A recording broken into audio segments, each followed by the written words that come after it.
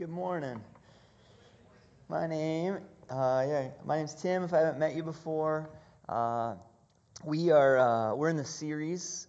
We're in the season called Advent. This time leading up to Christmas, when followers of Jesus throughout the centuries we've prepared our hearts to again remember and celebrate the arrival of the Son of God into human history. And this Advent this year, we're doing a series of teachings. It's a Meaningful Life, and We've been recognizing the fact that Jesus, he arrived. He was born into a very particular people, a particular story in this, this Jewish people immersed in the Hebrew Scriptures, and how they saw the world in a certain way. And we've talked about how when we enter into that story, when we inhabit the story of Scripture, that we find ourselves placed rightly in the world, and it gives our lives the kind of meaning they're meant to have. We started off the first week. Carlos shared about that this story, this way of seeing the world, declares that the world was created by a good God for good purposes. That men and women, you and I, are His image bearers. We're not an accident. And this place is not the problem. This is a good place. So meals and mountains and singing and sailing, these are good things meant to be enjoyed. And then last week we moved on and we talked about, yes, this place was good, but now we need to deal with the question, what is wrong with the world? We recognize there's this goodness, but kind of laid over the top of this goodness, we feel that there's something wrong, and everybody has to wrestle with the question, what is wrong? We talked about the story of Scripture, the story that Jesus was born into, declares that every one of us has a shadow side. I have a shadow side. You have a shadow side. The biblical word for that is sin. But this spiritual fracture between us and God, it's like a rock hitting a windshield. That is the impact point. That break between us and God, where we say, God, thanks, but no thanks. We're going to go on our own way. And the fractures spiderweb out from there, impacting all aspects of our hearts, of our relationships, even this created world we live in. And so today we're going to look at, so what do we do about that? What is God's response if this fracture, this shadow side that is in our hearts and now covers the world? What does God do about that? Are we just going to stay in that place, or does God meet us in that place? And essentially, if I had to sum up what we're going to talk about this morning, this is what we're going to talk about. That when we look at the life of Jesus, we see that we don't solve the shadow side. We don't solve it in ourselves. That God comes and He rescues us in the midst of it. The life, death, and resurrection of Jesus is God's rescue of us in the midst of our shadow side. And in short, God does for us what we cannot do for ourselves. We're going to pick up this morning in Matthew chapter 1, verse 18. So if you want to turn in your Bibles to follow along, you can turn to Matthew 1, 18. Matthew is to the right in your Bible. And it's after Malachi. It's before Mark, the first book in the New Testament. And last week we did 1 through 17. Today we're picking up in verse 18. And just kind of a reminder of those first 17 verses that we took a look at last week. Last week, the book of Matthew, those first 17 verses, they deal with the ancestry of Jesus, His family tree. And when we look at that family tree, we see this idea that there's this shadow hangs over Jesus' family tree, His ancestry. And this idea that we all have a shadow side is illuminated in Jesus' family tree. And yet, we could go over that same ancestry, that same family tree of Jesus, and we could see that in the midst of their shadow side, over and over again, God rescues people. God does for people what they cannot do for themselves. Abraham, he multiple times lies about being married to his wife. Nonetheless, God shows up in Abraham's life and says, Abraham, I'm going to, through you and your descendants, I'm going to bless the world. Jacob, Abraham's son, steals the birthright from his brother Esau. God shows up in Jacob's life and says, Jacob, I want to give you a new name, a new identity in spite of your past. Judah, Jacob's son, Judah, we said, sleeps with his daughter-in-law Tamar. And God does not abandon Judah. God comes to Judah and says, the Messiah, Judah, nonetheless, will come through your line. Going farther, we talked about King David later on. King David, who slept with Uriah's wife while she was still married to Uriah, and then arranged for Uriah's murder. And God came to David and said, David, nonetheless, I will not abandon you. And the coming king will come through your descendants. Solomon, who had hundreds of wives. He's basically an international arms dealer. God comes to Solomon and says, Solomon, through you, I desire to build my temple, my presence, house my presence with my people through you. Rehoboam started a civil war. The entire nation ends up going into exile. They've so embraced their shadow side that God has to take the people and remove them from their homeland. Nonetheless, again, God says to the people, I will not abandon you there. I will bring you back home again, over and over again. God does for people what they cannot do for themselves. Eugene Peterson, he says it this way. He says, the story of Jesus does not begin with Jesus. God had been at work for a long time. Salvation, which is the main business of Jesus, is an old business. Jesus is the coming together in final form of themes and energies and movements which have been set in motion before the foundation of the world. Jesus is the culmination, the crescendo of this kind of rescuing work that God has always been about. And I think what is true in this family tree, I think it's true in my family tree and your family tree. I think every one of our family trees have a shadow side. And I think whether Jesus has been explicitly, obviously named as part of your family tree or not, I believe that God has been at work in your story, in your family tree for a long, long time, desiring to do for people what they cannot do for themselves. And Jesus, when he shows up, is simply the crescendo of the kind of rescuing work God has always been about.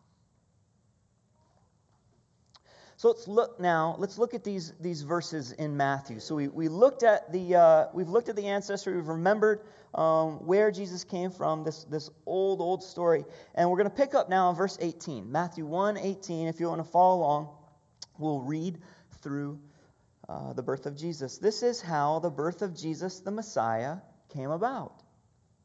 His mother Mary was pledged to be married to Joseph. But before they came together, she was found to be pregnant through the Holy Spirit. But because Joseph, her husband, was faithful to the law and knew the basics of biology, let's say that, and yet did not want to expose her to public disgrace, he had in mind to divorce her quietly. But after he had considered this, an angel of the Lord appeared to him in a dream and said, Joseph, son of David, do not be afraid to take Mary home as your wife, because what is conceived in her is from the Holy Spirit. She will give birth to a son, and you are to give him the name Jesus, because he will save his people from their sins. All this took place to fulfill what the Lord had said through the prophet. The virgin will conceive and give birth to a son, and they will call him Emmanuel, which means God with us. When Joseph woke up, he did what the angel of the Lord had commanded him and took Mary home as his wife. But he did not consummate their marriage until she gave birth to a son, and he gave him the name Jesus.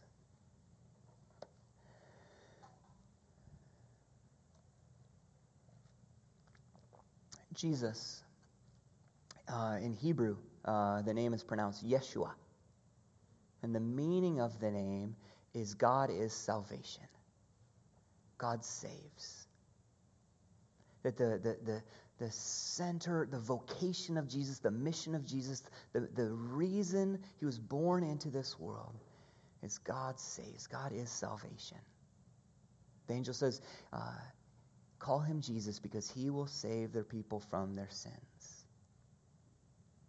And I want to, this morning, This idea that Jesus was born to save, that he will save people from their sins. He will rescue people from their sins. He will rescue people from their shadow sides. I want to pause on. That's what we're going to talk about this morning. And what I want to talk about is, what does that mean? When we say that Jesus was born to rescue us from our shadow side, that he came to do for us what we cannot do for ourselves, what does that mean?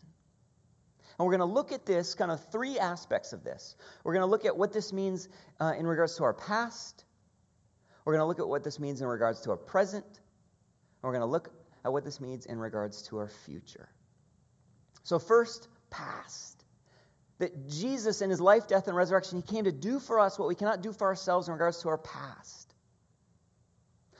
Imagine you're part of this people. The people of Israel in the first century, this people that Jesus was born into. Imagine you were there. I mean, you would have been part of a people, you would have known, you would have been well aware of this ancestry that described Jesus, but also described many of the people in Israel. You would have been aware that your ancestry had a past, had a shadow side to it. You would have been aware of your need for forgiveness, both collectively as a people, but also personally. You would have been aware that you were alienated from God. You needed forgiveness in your relationship with God. And Jesus came to forgive that. Jesus, 30 years after he was born, 30-some years, we see him in Jerusalem. And you can picture it. It's Jerusalem. It's late at night. It's dark outside. And he's in one of the wealthier parts of town. And he's in this multi-story building. He's in the second floor. It's probably one of his followers who's a bit wealthier owns this building. And this follower has invited Jesus and his 12 close friends to have a meal there. And the time is, it's this spring festival, this spring holy day in Jerusalem. And Jesus' friends have gathered there, and they're sharing this sacred meal that his people have celebrated for generations. And they're gathered around the table. They've had roast lamb, which having meat is it's a very special occasion. They've had roast lamb. They've had bitter herbs. They've had bread made without yeast. And they've had cups of wine. The room's probably fairly dark. It's lit by a few olive oil lamps. And Jesus has been talking to his friends and teaching, and then Jesus reaches out and he takes the stone mug of wine. And he looks at his friends. And this is what he says to them. He says, "Drink from this, all of you. This is my blood of the covenant, which is poured out for many for the forgiveness of sins." See, Jesus did not stumble into his death. He did not accidentally end up. He knew his vocation, his mission led to his execution, and he understood that as an act that would forgive those who trusted in him. See, forgiveness always has a cost to it. When I was in middle school, one time I found a pin, and I found my dad's toothpaste tube. And I wondered what would happen if I poked several hundred holes in my dad's toothpaste tube, as you do when you're in 6th grade. And so I poked all these holes in it and, left it back in the cabinet for him. So the next morning, my dad goes to brush his teeth, and he grabs it, and it's kind of this experiment in Play-Doh tectonics, and he just toothpaste everywhere, right, all over his hand. And, he asked my brother and I, "Did you do this?" No. "Did you do this?" No. And Dad's like, "Of course, some stranger came and poked hundreds of holes." Do they? Well, eventually I came forward. "Dad, I admit it. I poked all the holes in your toothpaste tube." And he forgave me. Thank you for being honest with me, Tim. I forgive you this. Here's the thing, though. He still had to buy a new tube of toothpaste. He still had to buy one. There's a cost to forgiveness. When forgiveness happens, there's still a cost to be paid. And what's true in small things is true in bigger things too. I think about me as a father raising my daughters, and I recognize that I'm a father. I have a shadow side. We all have a shadow side, and my children will be impacted by my shadow side. Whether it's unresolved anger, not expressing it well, whether it's checking out when things get stressful, they will grow up with wounds from their father. As hard as I try not to, we all have a shadow side. And one day, as they grow, they will recognize that, and they will have a choice to make, what to do with that. And maybe they can deny it. They can pretend their dad was perfect. He didn't do anything wrong. Our dad didn't have a shadow side. And they could bury it and deny it and repress it, and it will fester.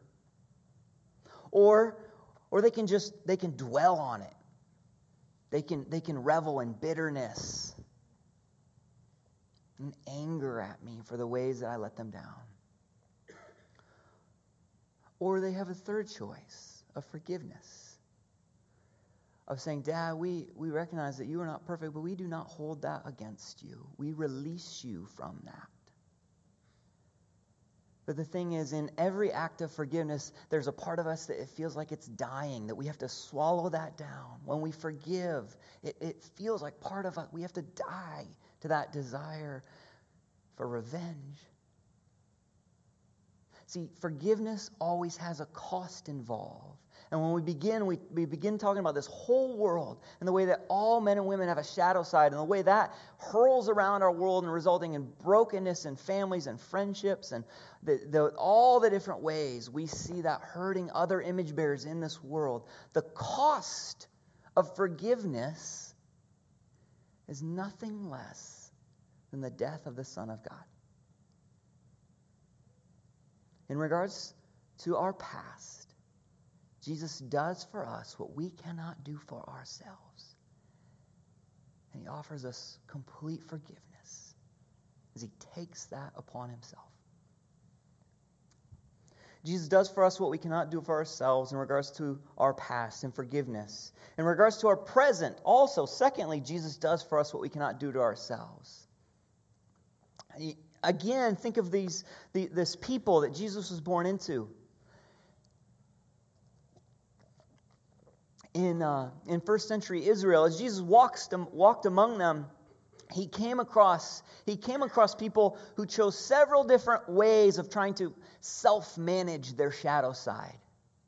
In first century Israel, Jesus came across people who their chosen strategy to deal with their shadow side themselves was this hyper-religious option. And so Jesus came across very highly religious people, legalistic people, rule-oriented people. And he came across people and their way of managing their own shadow side was to deny it, repress it, bury it, ignore it, and to create these rules and try and manage their sin themselves. And that was one extreme that Jesus came in contact with. And Jesus came in contact with another extreme also. People that he didn't bother with that. They said, we're just gonna go with it. We're gonna run with it. Embrace it. Follow your own heart, wherever it may lead, no matter what the consequences are.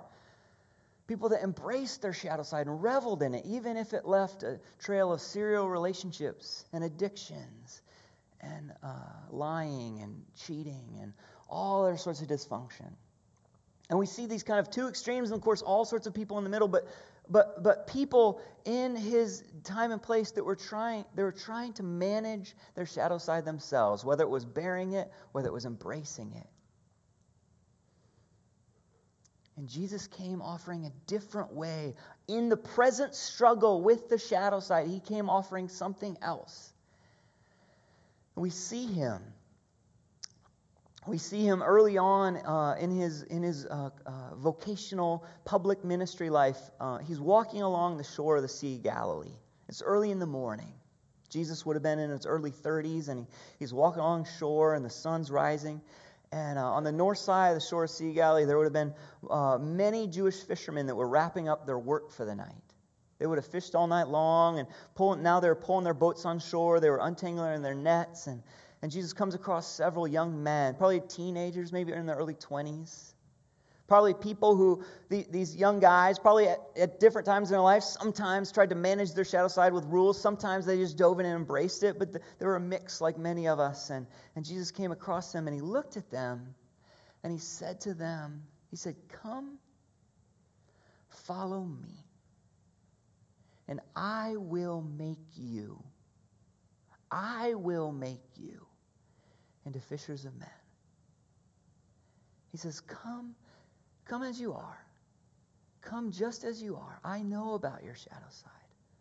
I know about it. And nothing you can bring to me is going to surprise me or offend me or make me reject you. Come. Follow me. Attach yourself to me. Make me the desire of your heart. And as you do that, I will make you. Not you will make yourself. Not you will manage yourself. I will make you into something new. I will make you into the you I dreamed of when I created you.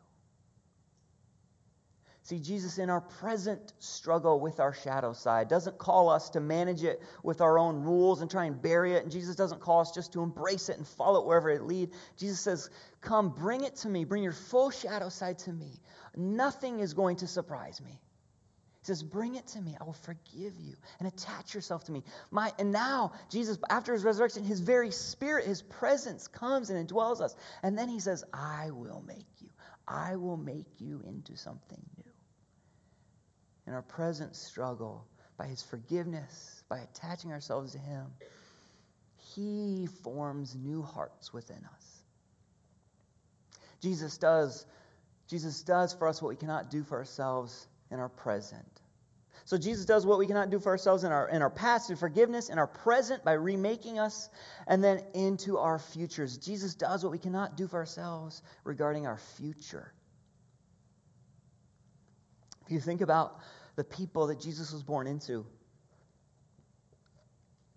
these were a people that were better acquainted with death than we are today. I mean, this is a world without anesthesia, without antibiotics, without emergency C-sections.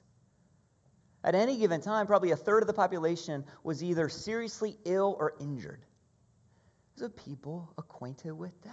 And actually, for much of human history, people have been more aware of death than we are. I've been reading a 16th century Christian writer, Francis de Sales, and he wrote this. He said, only one thing only is certain, that I will die, and sooner than I would like.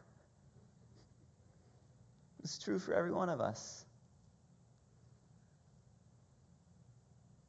And maybe you're here this morning and you just, I think for much of our modern culture, we just ignore it, pretend it, put it off, deny it as much as possible. And then for others of us, we're just terrified of it. Terrified. Only one thing is certain. I will die, and sooner than I like. And the story of Jesus does not end with his execution, but it goes on to his resurrection. Jesus comes out the other side of death.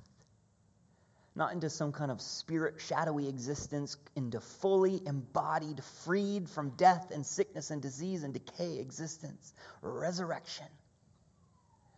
And Jesus said to the people in the first century, and he says to us today, any who attach themselves to me, I promise a resurrection life. And in a few more weeks, we're actually going to be talking, we're going to spend a whole Sunday just talking about the end of history and how Jesus promises a new heavens and a new earth and how we will be with him in resurrection bodies in that place. But for this morning, I think it's enough to say that in regards to our future, Jesus does for us what we cannot do for ourselves. The immortal one puts on mortality so that we mortals may put on his immortality.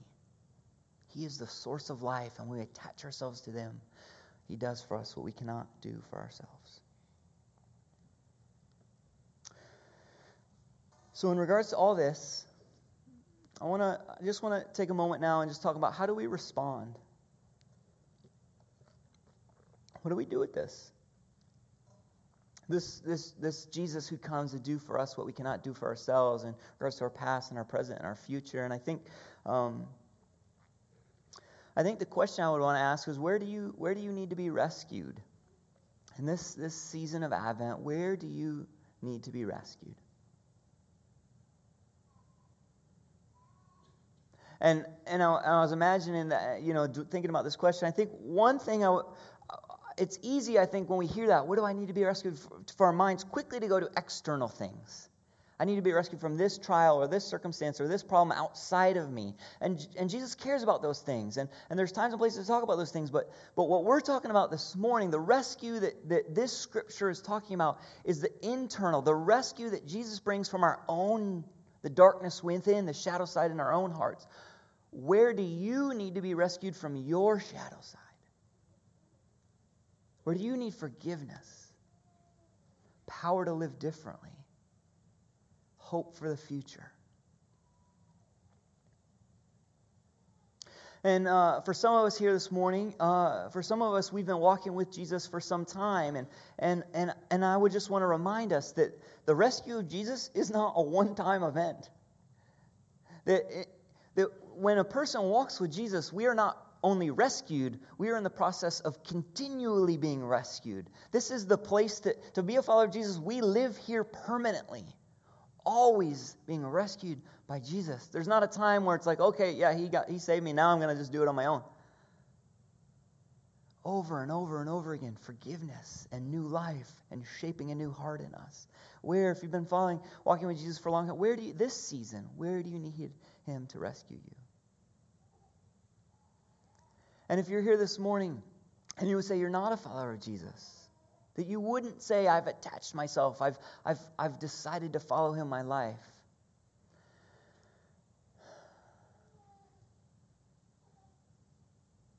I guess my question for you would be, where are you looking for rescue instead? See, we all deal with these things. We all deal with past regrets, ways that we've hurt others. We all deal with the struggle that we know that we're not the person we're meant to be. We all deal with everybody looks for rescue somewhere. Where are you looking for rescue?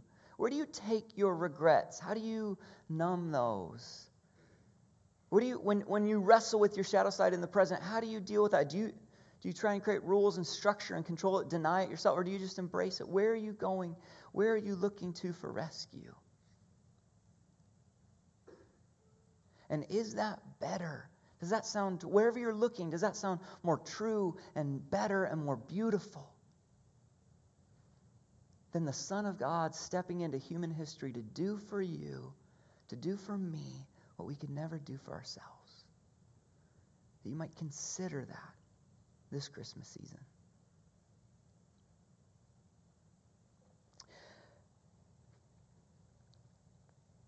That sentence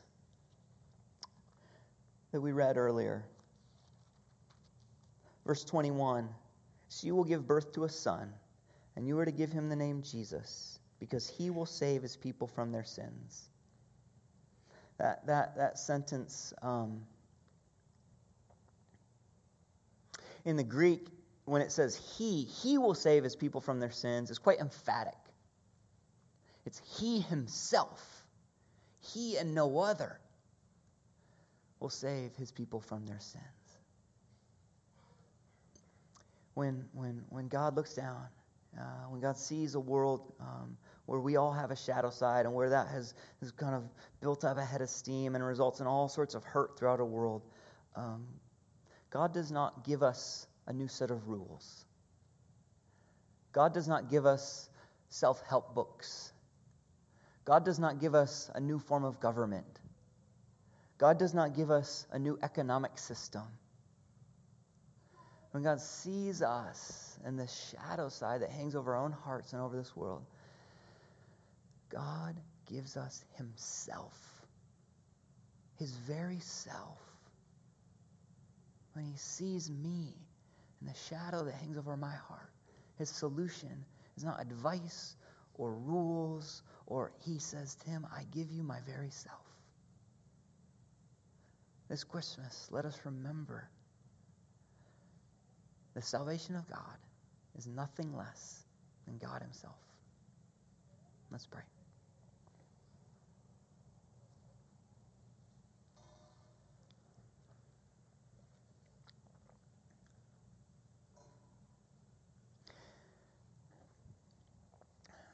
Father, Son, Spirit, I thank you that you can take these ancient words, and your Spirit is here with us and can breathe through them, and they become living words from you, the living God, and to our hearts and minds here and now. And so I pray for us as a church family, as a community, and all the different places we're coming from this week. Some very thankful places, some very distracted places, some very guilt-ridden places.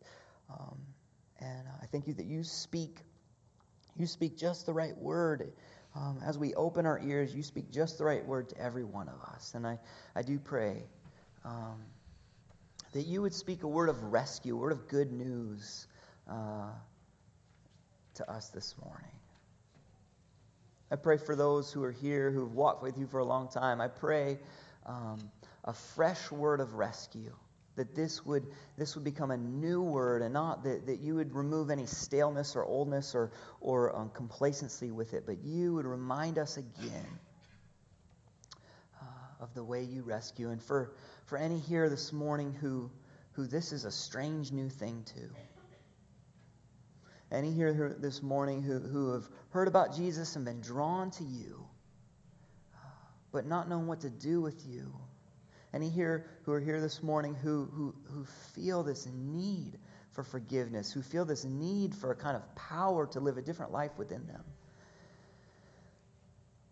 I pray this morning you would draw them, you would call their names, draw them to yourself. Give them the courage to step after you. In the same way those teenage fishermen left their boats 2,000 years ago, I thank you that you still say to us, come follow me. I will make you into something new. In your good name we pray. Amen.